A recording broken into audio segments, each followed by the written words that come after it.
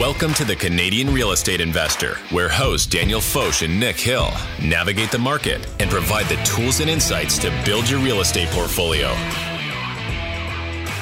All right, welcome back to another episode of the Canadian Real Estate Investor podcast. My name is Daniel Foch. I am a real estate investor, real estate broker, and director of economic research with a company called Rare Real Estate. And today we got a cool episode where we're going to give you a step-by-step process of buying your very first investment property. But before we dive into that, I would like to introduce my co-pilot, a man by the name of Nick Hill. How's it going, Nick? It's going very well, Dan. Thanks. Pleasure to be here. Yeah, I'm very excited for this episode. This was kind of by request. Excited to get into it, but there's a little bit of housekeeping. So why don't we start off with that? Yeah, it's nice that we're finally getting to the requests section of the wedding party here. You know, like when the DJ just runs out of good original material and then starts putting out absolute bangers because they're just listening to what the audience wants. It took us too long to figure that out. And make sure you stick around to the end because we're also going to try out something new, which is a segment of haves and wants for our listeners. So we basically just are going to run through a couple of things that listeners have emailed to us that they're looking to buy or sell. So deals that people are selling, mandates that people are looking to fill on the purchase side. Some of them are kind of cool. So you can email us in the event that you hear something that you might want or that is an individual that you want to be connected with. And also if you have something that you are looking to buy or you have a property that you're looking to sell, send it over to us. Who knows? I mean, we're trying to see really what this platform can do in regards to actually transacting real estate. And we also thought it'd be a really cool way to connect with our listeners, but also connect our listeners to one another. Yeah, love it. I think it's a great idea. I'm excited to see where it goes. But let's get into today's episode because, Dan, this is going to be a journey. It's actually designed as a roadmap or a checklist, if you will, to buy that first investment property. Now, we've done episodes somewhat similar to this in the past, but nothing this start to finish. We're also going to be referencing many other episodes throughout this episode. So do yourself a favor, go back to listen to those again. And if you're new here, go back and check those episodes and all of them out for the first time. Now, there's 19 steps here, and we're going to go back and forth and discuss each, add some anecdotes and some do's and don'ts, some pros and cons, and follow along because if you can complete all of these, I guarantee you'll be able to buy an investment property. Let's dive into the first one, shall we, Dan? Let's do it. Okay, first one here, I'm going to take it away. It is set your goals and understand your why. Congratulations and welcome. You have decided to start investing in the wonderful world of real estate, a world full of endless opportunities. But why are you doing it? This may seem like a trivial question, but it plays a serious role in your investing career. So investing is tough. Actually, it can be downright very, very difficult. And many people have give up along the way and they kind of just return to their ordinary lives. They realize that it's not passive. You need to have an understanding of what is the light at the end of the tunnel, that guidance, that North Star, so that when you lose your way, which you will, it's going to happen. It'll remind you why you're doing this. For some people, it's the idea of leaving a legacy. For some people, it's making a positive impact on the world or building wealth for future generations. And probably the most common is time. It's buying back that precious little time that we have through creating alternative income streams or amassing capital and building, I think a more real system of wealth than what the typical dream of 9-to-5 life, save your money, put it in index funds and whatever it is, which I honestly actually seems to work pretty well. But I think a lot of people want to go out of scope and kind of we always get into the trading of stocks or whatever it is. And it kind of corrupts that strategy a bit. Real estate's one of those things where you're sort of forced to be diamond handing things because the asset's pretty illiquid. And so it's not something like stocks where you can, liquidate your way into failure. And that's why a lot of people gravitate towards it. The other reason is it's a lot easier to understand. Everybody's lived in a house, right? Exactly. Yeah. I mean, I think this is a pretty simple one. It's, I was never a big what's your why, set your goals, write them down, all that kind of stuff kind of guy until I started doing it. And once you figure out your why, again, as you said, Dan, it's that North Star. When times do get tough, it's the tough that'll keep going. And if you have a why, if you're doing this for a reason, for a purpose that you believe in, whether it's generational wealth or getting your time back, or that you just truly believe that, we need more housing units and you're going to help put people in them because it's our, it's not, I guess, it's our right to have shelter. So whatever that may be, I just think it's a great thing to get you through those hard times if you're doing it for a bigger reason and a bigger purpose. So to stack on top of that, sort of the next step is, and the easiest way to look at this is, you've set your goals. That's kind of like what the top of the stairs is. And you want to go look at this staircase that's in front of it. How do I get to the top of those stairs? And it's literally just one step at a time. And the first step from my perspective, once you've understood what lies at the top of those stairs, is how do we create a plan to get there? And so I would advise people to actually look at this like a business plan and treat investing in real estate like a business. From my perspective, a lot of people they throw the word passive income around on real estate. I don't even know any investing that is truly passive income. Probably the closest you're going to get is dividend stocks. I don't think real estate necessarily falls into that category. And so if we can all just accept that, even if you're managing it, you still got to manage the manager. And if we can accept that and say, okay, we're getting into the business of property, then treat it like a business. Whether your plan is to buy 2, 20, or 200 properties, you need to go into it with a plan.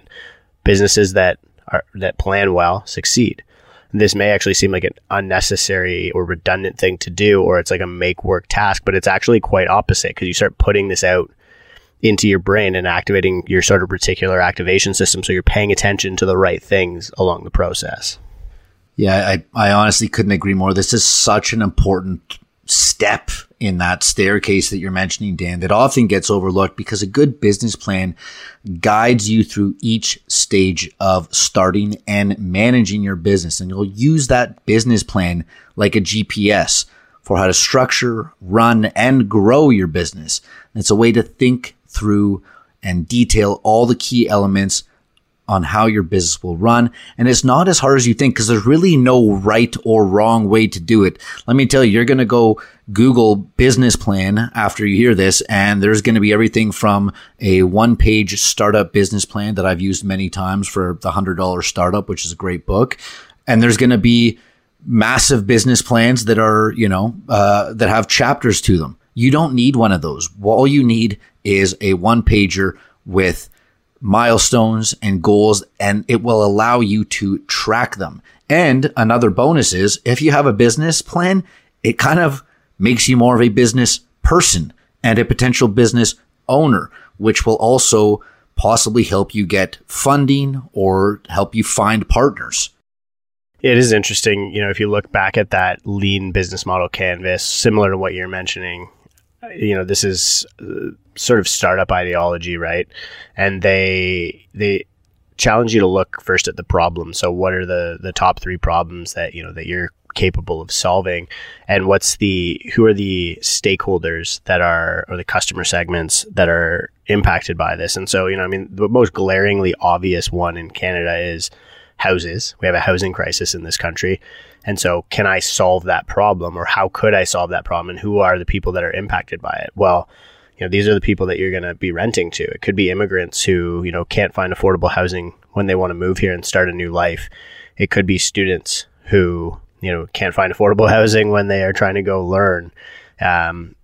Whoever you plan to cater to is really who you're tailoring your product around. And the lean business model canvas kind of takes you through the process of actually market validating, learning from your potential customers, asking them questions. So don't overcomplicate things. Just write up a simple business plan. It could be a one-pager on the lean business model canvas.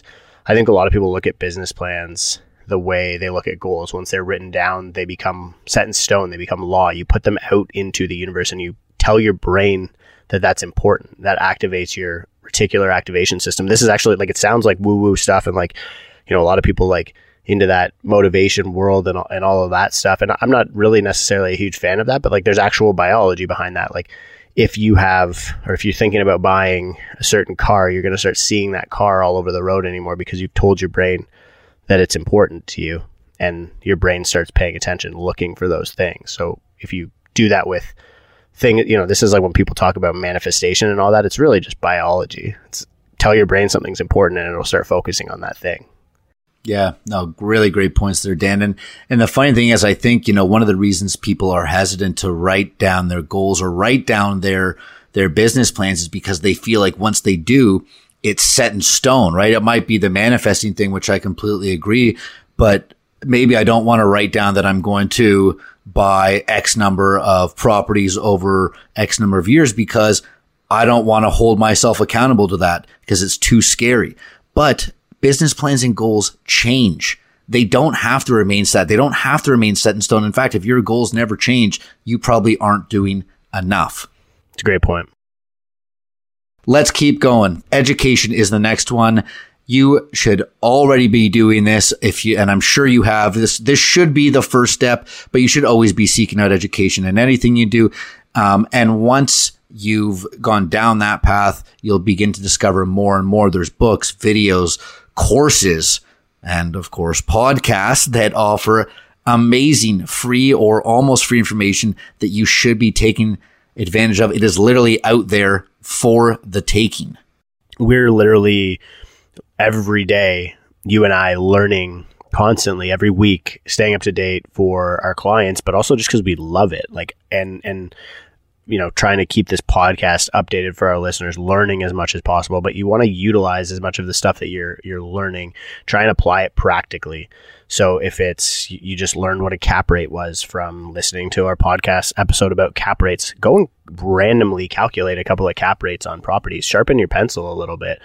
And I think that, I would hope that, it's easy for me because I really am obsessed with this industry. I think about it all the time so it's obviously a lot simpler for me. So the question that you might need to ask yourself is, if it's a grind for you to go through the reps of putting that education to work, making it practical and real, this might not be the right industry for you. You might, if there's something that you're enjoying putting your time and energy towards a little bit more, you might actually want to pursue that industry rather than this one, especially if it's a type of investing or a type of business that you could also make money, because a lot of people aren't real estate investors as their primary source of income. And so because you're getting into the business of property, it's very much a side hustle for a lot of people. And I think a lot of people need to think about it that way. And the question becomes, could you make more money doing another side hustle? My objective here isn't to dissuade people from real estate investing, but it's to ask the question,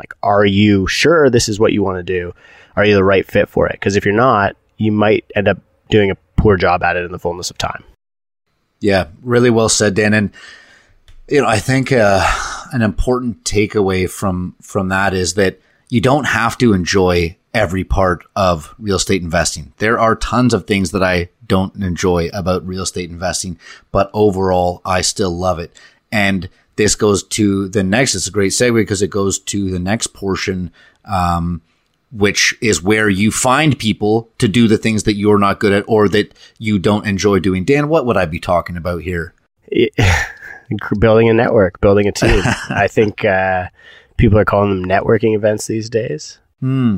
Yeah. Reminds me of that Simpsons episode where they're like, have you guys heard of the internet? But they're like talking about the net in like the bathing suit, like it's an internet. Anyway, networking events, a great way to learn who does what in the industry and find people who are better, who have complementary skill sets to yours, so you can gradually start outsourcing the parts of the tasks that you don't like, aren't good at. I'm a good acquisitions guy, but I'm not a good operations guy. And so I have a team where we have excellent operators that we work with, and that complements my skill set exceptionally well. I can't stress the importance of this enough. This is a we business. This requires knowing people in the industry. It requires working with people in the industry. It is a shoulder to shoulder collaboration industry. You will not succeed in real estate without knowing a lot of people in real estate.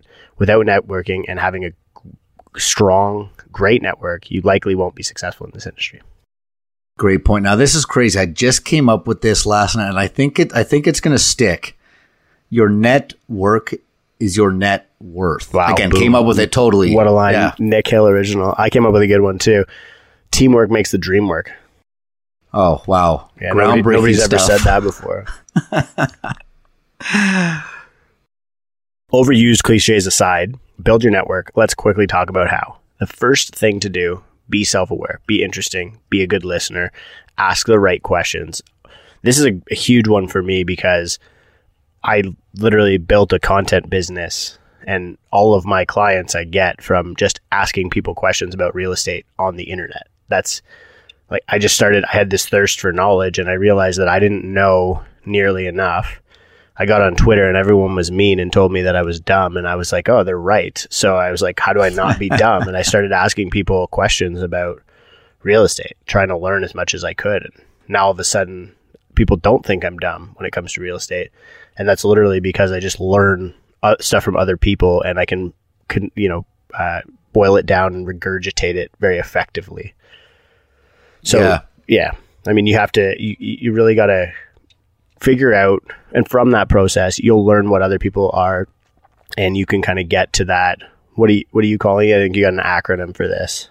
This is it goes back to, being able to ask the right questions, being able to provide that value, all the things that you were just saying, Dan. And there's this marketing term called a USP, which is I think our microphones are both like USB, right? USB 3C, A, B, or C, or whatever. The new ones, you ought to get the converter to switch so you can plug it into your MacBook. This is not a USB, it's a USP, a unique selling proposition or a unique selling point. So it's a marketing statement that differentiates a product or a brand from its competitors. So consider yourself that product or brand, which you eventually will be. How do you differentiate yourself from the others? How are you going to build that network? Why are people going to want to talk to you? What's your skill? Are you a connector? Are you a deal finder? Are you an operations guy? Are you a lawyer? A lot of this comes with the necessity of having a high degree of self-awareness and being able to accept that you can't do it all, and knowing what your strengths and weaknesses are, and trying to find out and really honing in, hopefully the thing that you're good at, you also like doing, and honing in at that thing so that you can use it to create value for other people, and you can ask them to create value for you on the things that they're good at. This is like basic economics.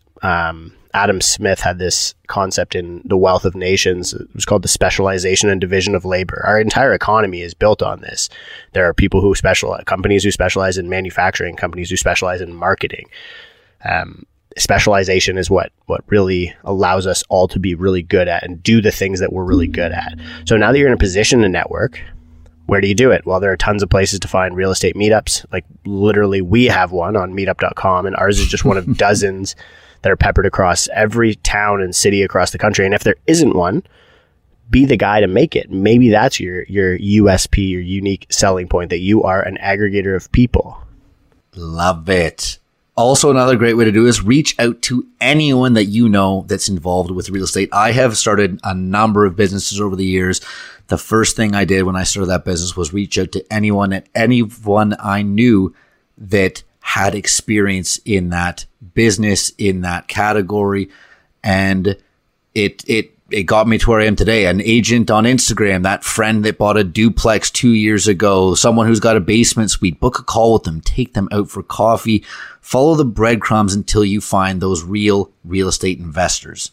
Yeah, and I think this would be an excellent way to segue into, if you haven't listened to it already, if you haven't been with us for a long time, go check out episode 20, the 6 people that you need to buy your first investment property.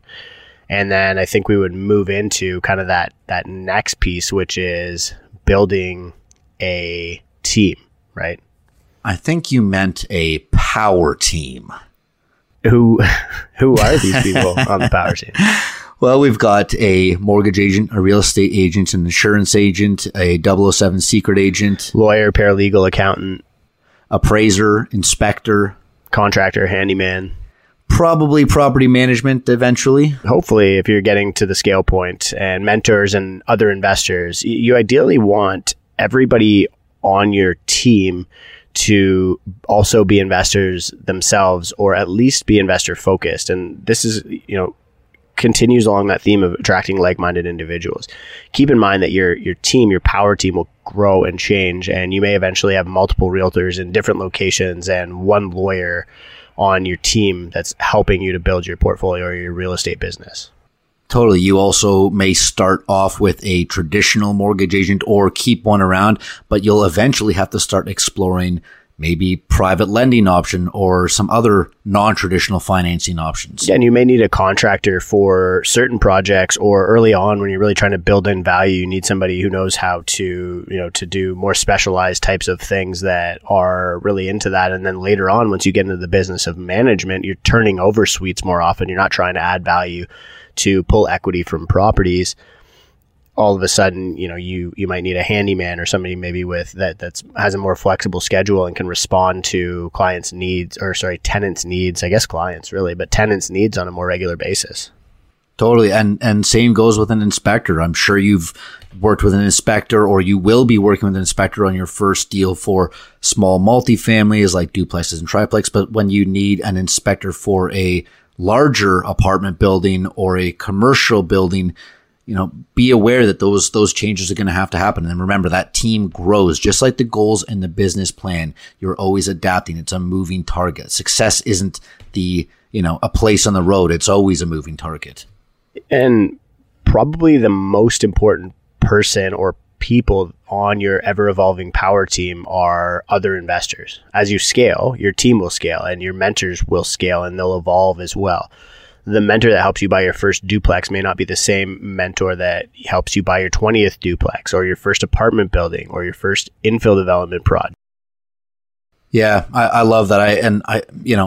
Again, that's not to say that those people don't play a role anymore or that those people aren't growing with you. It just means that at different places and at different points in your investing career, you will need different things. And you will then become a mentor for the next person that's coming along to do this. Dan, let's get to a very important piece of the puzzle here. Yeah, let's talk about financing. So this is among the most important aspects of real estate investing here. And this starts with a mortgage agent from my perspective. I am obviously a little bit biased. It can also start with a bank, but if you ever plan on being serious or semi-serious as a real estate investor, business owner, or entrepreneur, you'll have to look at more options than just the banks because, we, in a lot of cases, get income from alternative finances. We don't fit the bank boxes as investors in most cases. Maybe you do for your first deal, but if you did for the first deal, then it's typically pretty rare that you do for the second deal because you have, you're in a higher leverage position, you're higher exposed. And there's usually a gap kind of from, and I just hit this point where I've just started borrowing from A lenders for the first time in my life, and it's mind blowing. But when you get into deal number 1 or 2, you're usually doing it with an A because it's a primary, or maybe you're house hacking, or it's your first deal and you're still renting, or whatever it is. Deals 2 through 5 often ends up being B-side or even private because nobody wants to lend to somebody who still has the same income they did when they just qualified for their first deal and is now buying deal number 2, 3, or 4.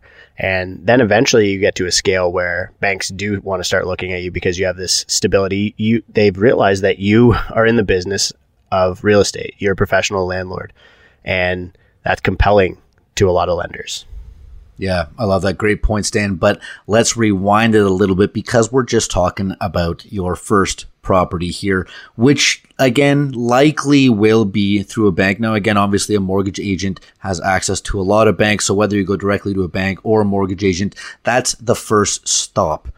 And that starts with getting a pre-approval, which is a pretty simple exercise that will allow you to understand and explore your actual options. You never want to approach a realtor without having some form of a pre-approval, pre-qualification, or at least a good idea of where your finances are coming from. Now, once you've completed this pre-approval application and spoken to your bank or your mortgage agent, you now have an understanding of what the total loan amount that you could get approved for. You can start to look at rates and products and options. But most importantly, you kind of now have a green light to go and actually start looking for that first property.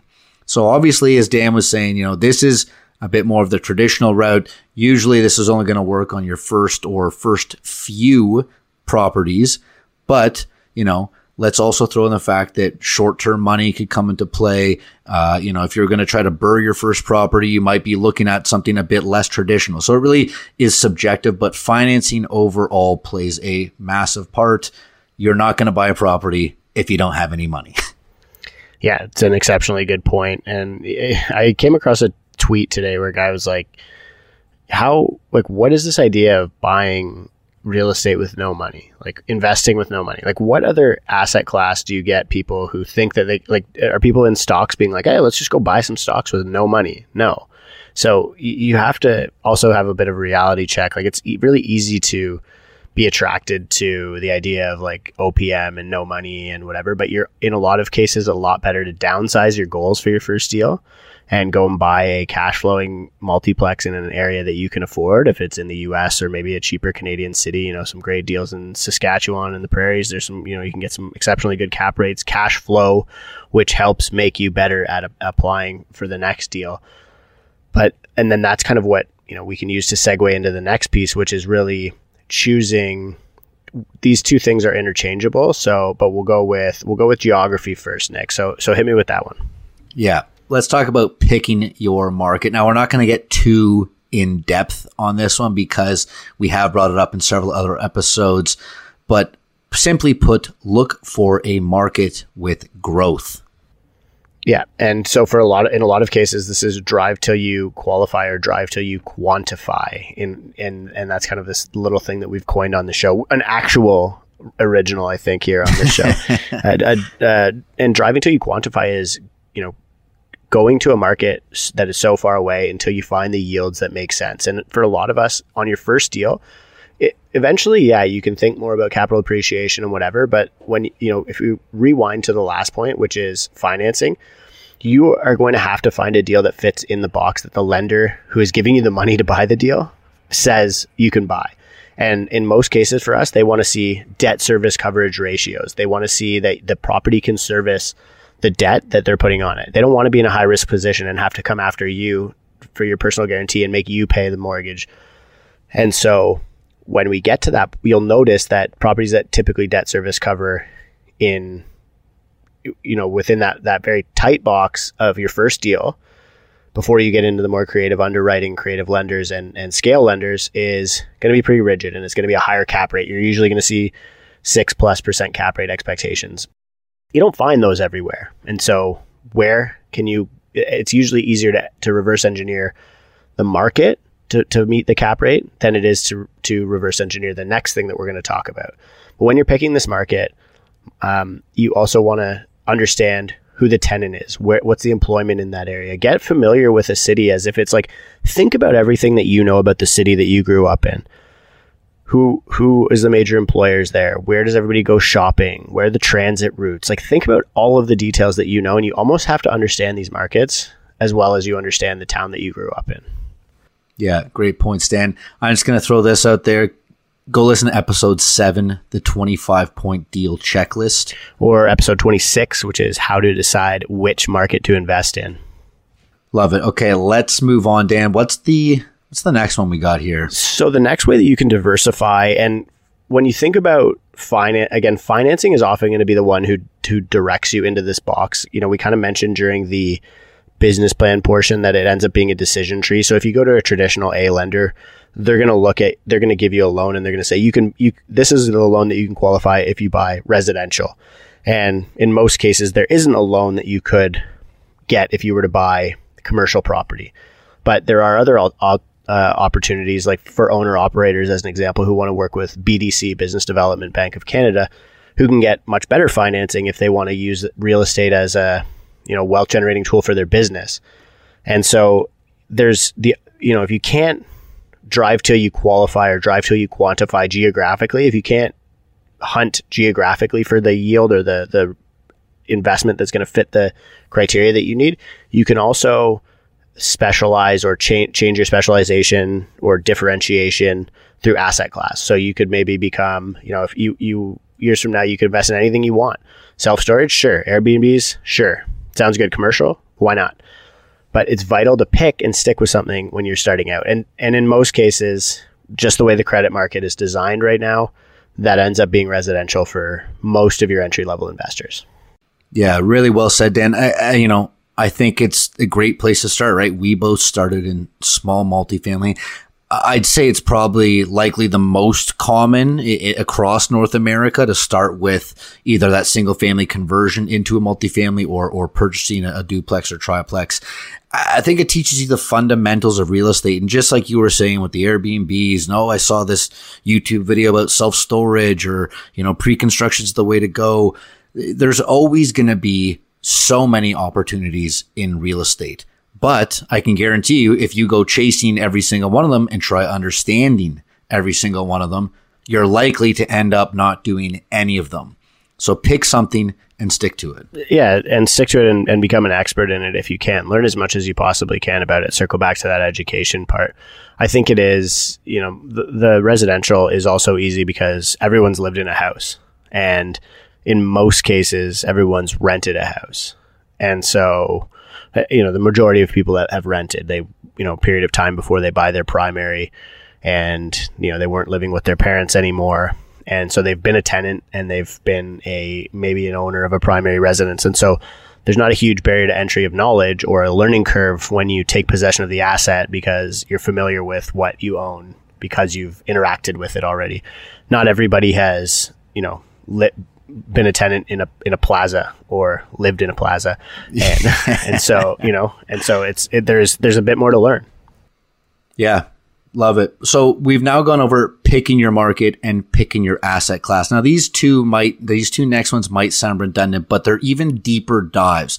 Now that you've picked your market, let's talk about analyzing the market. And now that we've picked our asset class, let's talk about starting to analyze deals within that asset class. So we've picked our market, but now we're going to look at even sub-markets and what to look for when analyzing those markets. You can pick a city, but where are you going to go in that city? And what matters? What are you looking for? You're looking for employment. You want to know the demographics of that neighborhood. And you also want to know the overall growth potential, whether from maybe you're restricted by mountains or, the green belt or water of some kind. You're also, maybe there's major growth potential on an engineering side of things. There's a new highway coming, a new bridge, the sewer capacity is increasing. For sure. And I think looking at the demographics, one of the major themes in the macro right now is populations of countries shrinking. And a lot of, in Canada, because we immigrate a lot of our population, we have a more flat population pyramid, but China, as an example, is starting to see, and this is considered one of these big catalysts for potential bad things to happen globally, is that China's population will start decreasing for the first time and the global population could start decreasing for the first time. So where are your residents coming from? Where are potential tenants coming from? Is the economy even growing? Do you have an understanding of a local micro economy? Are there good areas and bad areas, and do you know what they are? Do you know what type of tenants are living in the good areas and the bad areas? Because some people like to be to carve out a niche in the bad areas. How does it compare against the rest of the product type, be it housing stock or commercial property? Is there a certain node, a retail node, where you're seeing businesses close all the time because maybe the rents are too expensive, or maybe there's not enough foot traffic there? Maybe a big employer moved out of the area and the people aren't spending money in that specific node. Go listen to episode 26, how to decide what market to invest in once again. Love it. Let's keep going here, Dan, and I'm going to give you this one. Yeah, because I love it. This is the fun part. Yeah. This is like, I do this for fun. I've been doing this for fun since I was like, I want to say like in high school. I remember in high school, I was like, I love saving money. And I was like, what could I buy right now? Like, I didn't know that I needed to get a mortgage. I was like trying to buy stuff cash, like thinking about buying properties cash. So I was like looking at like condos in like Jane and Finch. They were like 30 or 40 grand back then. Right. And it's like turnkey rental condo, and probably would have done well on them. This is the fun part. And if you don't think this is the fun part, then maybe real estate investing isn't for you. Deals are like cold calls. It's a numbers game. Make 100 cold calls and you get 1 to 5 deals out of it. Analyze 100 properties and the results are probably going to be the same. Take something, and present it and iterate it over and over and over again and see what happens. That's it. I just challenge you to do that. I won't even apply any prejudice to it or judgment to what the outcome will be. Just try it and see what happens. Love it. go listen to episode 19, the top 5 return metrics to analyze a deal. Or episode 43, I think, was where we compared cash flow versus cap rate on a step-by-step basis. Yeah, love it. So if you listen to the show, that you know that we have a segment called Deal of the Day on most shows, and we use Landlord.io, which is an amazing tool. It shows you the first year and the 10-year projections. You can look at your cap rate, your equity multiple, and your IRR. But this is your first property. Maybe you aren't too concerned about IRR. Maybe you don't even know what it is, and maybe you don't need to be. I would say the most important deal metric that you need to know and understand is the simplest: cash flow. Now, analyzing deals comes down to really one simple word: math. Do the numbers work? And I think, like maybe to jump over to the next one, because I know we're running a bit short on time here. Looking at the inputs and outputs, inspecting the property, right? You see all the memes and skits about the dads being the home inspectors, right? Yeah. I was just going to say, yeah, those are absolutely hilarious. You bring your dad or your uncle and all of a sudden the realtors love that one. Yeah. Inspections may seem a lot more necessary for an old century home duplex than a condo, but they are in that case. And even a condo, you want to make sure that you check the status certificate as an example. Really inspect the asset, understand what you're buying. 100%. I mean, I almost bought a place with a small crack in the foundation. I came from a construction background. I was like, let's bring in an expert here. We had the inspector brought in a foundation expert, and we got quoted between $50,000 and $100,000 to fix the foundation. So boom, the math didn't work, killed the deal, and the inspection saved me years of headache and probably hundreds of thousands. And this comes back to do the numbers work. Estimate the rehab costs. See how much they change your metrics. Understand how much, if you're going to invest capital in making the property better, how much the return on investment of those renovations is going to be. Really get an understanding for that, and then think about those things when you're deciding to negotiate or purchase or make an offer, which is the next step, Nick. Yeah, the estimating rehab costs, again, this is where you ideally want your contractor or your handyman to get off of that power team bench and get involved. Ideally, you walk the property with that person. Drop the gloves even, maybe. Oof, I like it. Ideally you walk the property, and I've paid a contractor to walk a property with me before, and other times they've just done it to provide me a quote, knowing that they'll get the job. But in any circumstances, if they can be there for the walkthrough or pre-purchase, that's ideal. Next up would be deciding to purchase and make an offer, or do you want to talk about sort of using those components to negotiate that offer, kind of wrap the whole thing together there? Yeah. Let's keep the train going here. I mean, I think the key takeaway from estimating rehab costs is, whatever the cost is, whether it's a few $1,000 to paint and a week's worth of work that you're going to try to do yourself, or $100,000 to, add another suite or to do a full basement renovation, whatever the cost, work them into your numbers and account for the time it will take to get those renos done. Dan, why don't you take the next one and then we'll chat about it. Yeah. So I think, this is where you got to decide to purchase and make an offer, and you put it on paper. That's where it becomes real. Have your 3 scenarios: good, better, and best offer, and be ready to execute. And your realtor, they're hard to find the good ones. I don't know any. No, just kidding. And the realtor will draft it up in most cases. Sometimes, people, more sophisticated investors are buying direct from the vendor and the lawyers are doing it, et cetera, et cetera. But in most cases, the first iteration, you're going to have a lawyer.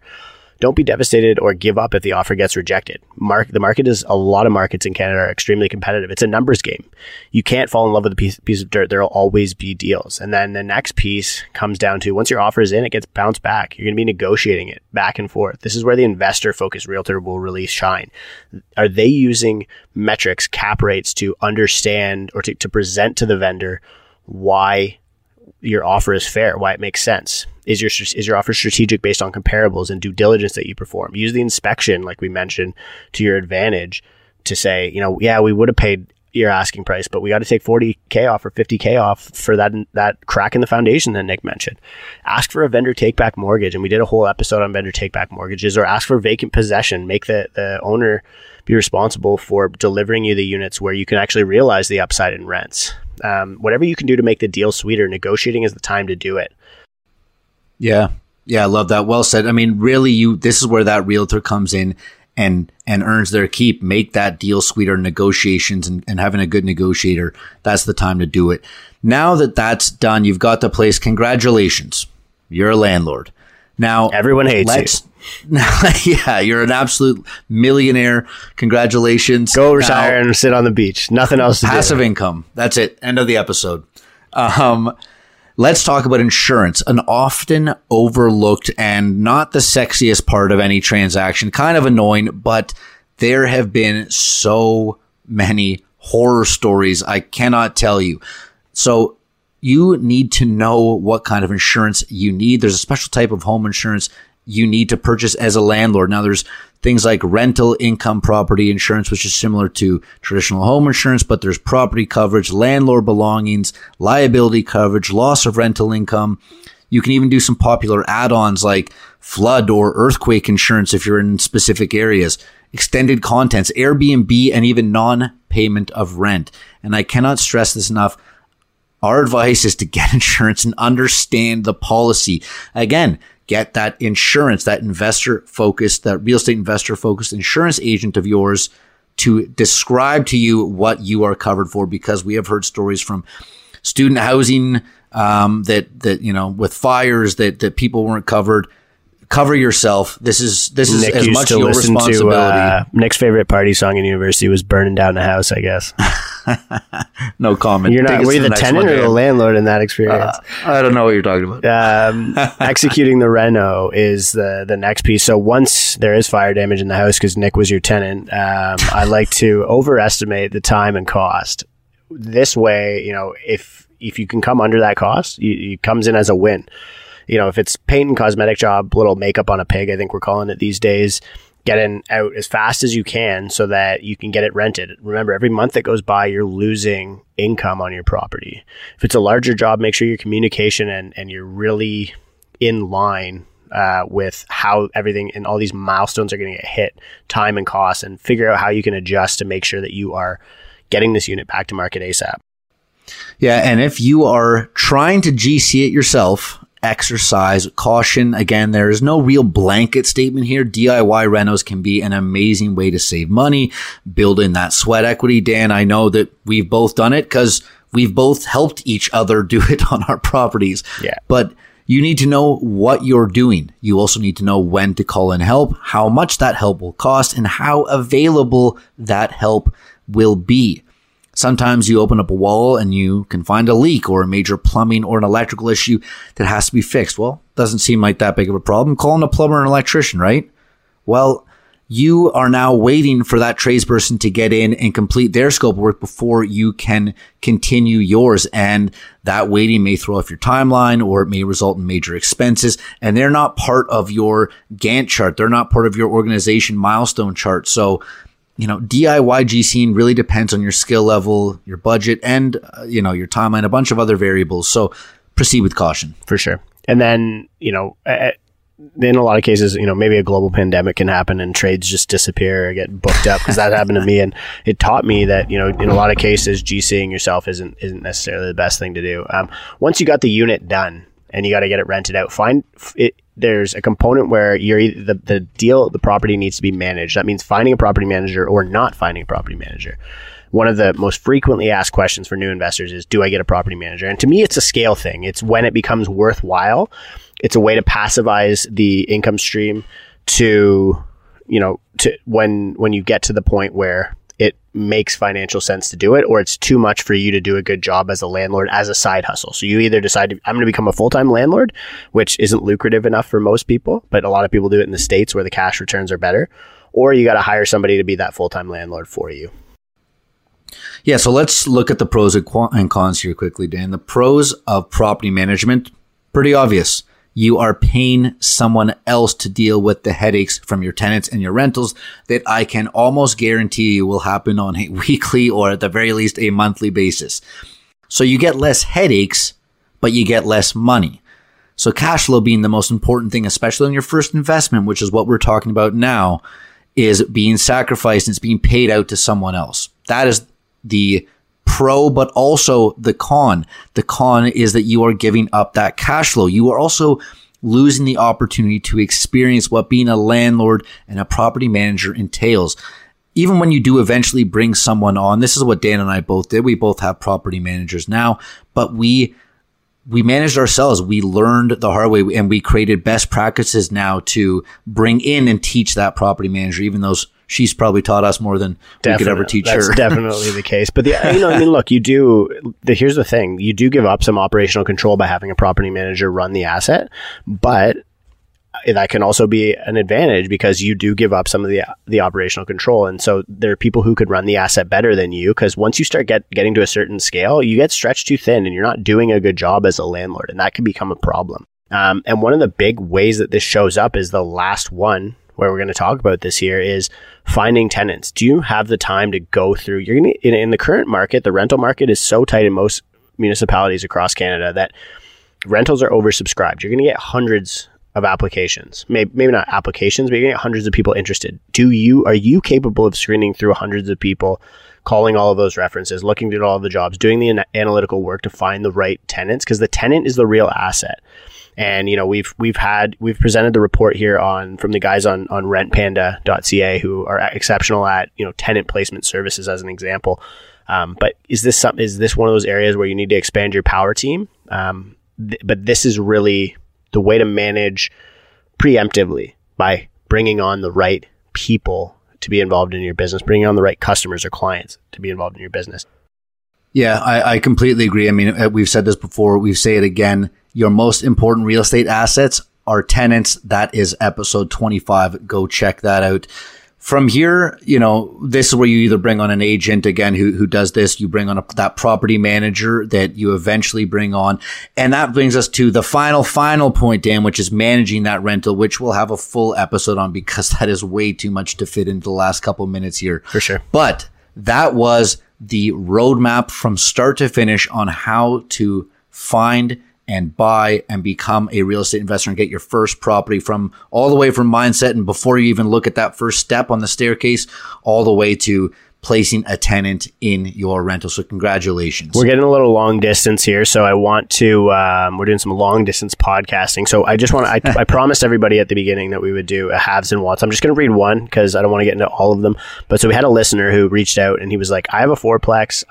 It's available at a 5 to 6% cap rate in Aurelia, Ontario, offering 80% seller financing. So a vendor take back mortgage. And he's willing to go even higher on the vendor take back, so a higher leverage point for the right price. And he wants to sell it to somebody from the podcast. He said to us, he's like, I want you to put this out on the podcast, put it out on your social media, and I want you to sell it to somebody from that. And so this is really what kind of prompted us to do this haves and wants section. So I have like 5 or 10 more of these, but if you have anything that you want to be included on the haves and wants list, if there's something if you're a buyer in a certain market, if you're a wholesaler in a certain market, if you're an owner in a certain market, send us a message, tell us what you want. We'll do a shout out on the show. I'll make sure we carve out some more time for it, and we'll put it at the beginning of one of our episodes coming up so that everybody hears about it and we get attention towards it, because we'd love to connect our listeners. It's like one of our favorite things to do. So reach out for sure.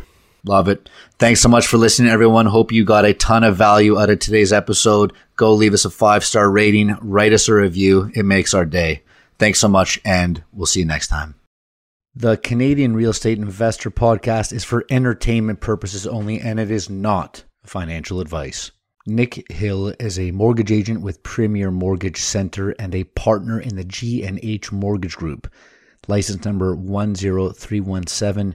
Agent license M21004037. Daniel Foch is a real estate broker licensed with Rare Real Estate, a member of the Canadian Real Estate Association, the Toronto Real Estate Board, and the Ontario Real Estate Association.